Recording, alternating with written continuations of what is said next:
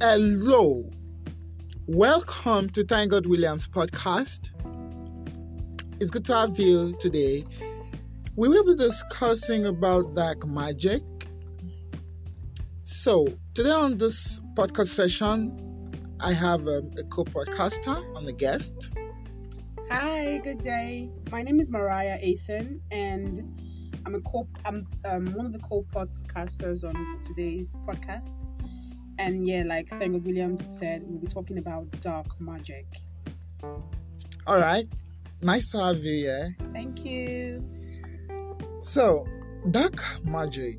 But first, let's look at magic. Magic is the application of belief, rituals, or actions practiced with the view that they can subdue or manipulate natural or supernatural beings and forces. Well, it is a category into which many things and activities have been placed. Throughout history, there have been individuals who engage in practices of magic that their societies and other partners will refer to them as witches, wizard, warlock, sorcerers, and a whole lot of other names they refer to themselves. Okay, within the Western culture, the term magic has been linked to ideas of other things like primitivism, ancient archaism, but there is really a distinctive difference between magic and religion or science. So we are not going to complicate the modern day definition. So we are looking at magic in the real sense. Let us leave religion and science out of this. So what are the types of magic? We do have black magic and white magic. So black magic, Ms. Mariah, what would you say black magic is? Okay, from the term black magic, it's quite self-explanatory. It simply has to do with the negative impact or the negative side of magic. Because originally, magic is said here, like Thank God has rightly said, magic is said to have two types: the white and the black. So, black magic is the negative side of magic, the kind of magic that is being used to carry out destructive purposes, probably try to kill somebody or take over somebody's possession or bewitch a person just to get negative effects or results. While white magic, again, as the name implies, has to do with magic that is selfless, magic that tries to bring out positivism. People that practice white magic are called sometimes healers, diviners, white witches, witch doctors, healers. I said healers, yeah. Those kinds of people, yeah. So would you say in a practical sense that we can indulge in white magic, or we have in a way or the other been into white magic? Okay, personally, I'm not a practitioner of magic. It's not like I don't believe it exists, but I don't practice it. So I cannot categorically say if, people or other people have been involved in white magic. But, I cannot categorically say, but I could still say that, probably one or two people have been involved with white magic or black magic. Okay. Yeah. Well, it's quite unfortunate that I've not had personal experiences regarding to magic, but I do know someone, a friend, who shared.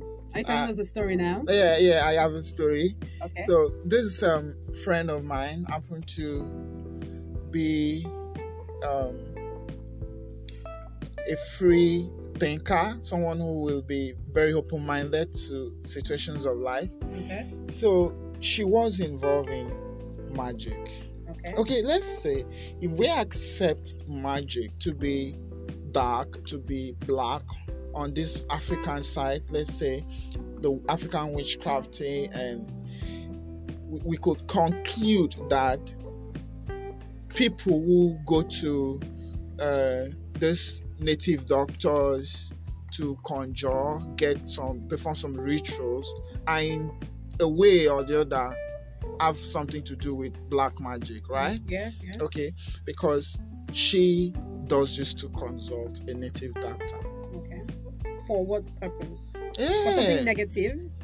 more like not really negative, but she used to go for protection, like she would say. Okay.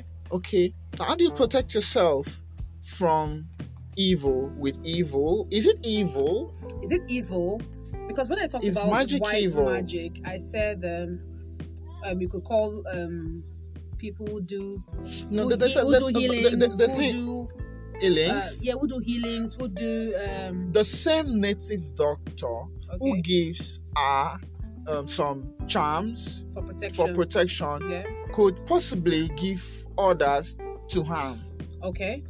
So you're saying So can that, we have dark and black magic from one source? yeah, I believe, of course. I feel magic or anything in this world comes from a source, yeah, and can be used to achieve whatever result you want as a person. So it's just like garbage in, garbage out, yeah, like it says. So if you're coming in with bad intentions, if you're approaching magic with bad intentions, then that's dark magic, yeah.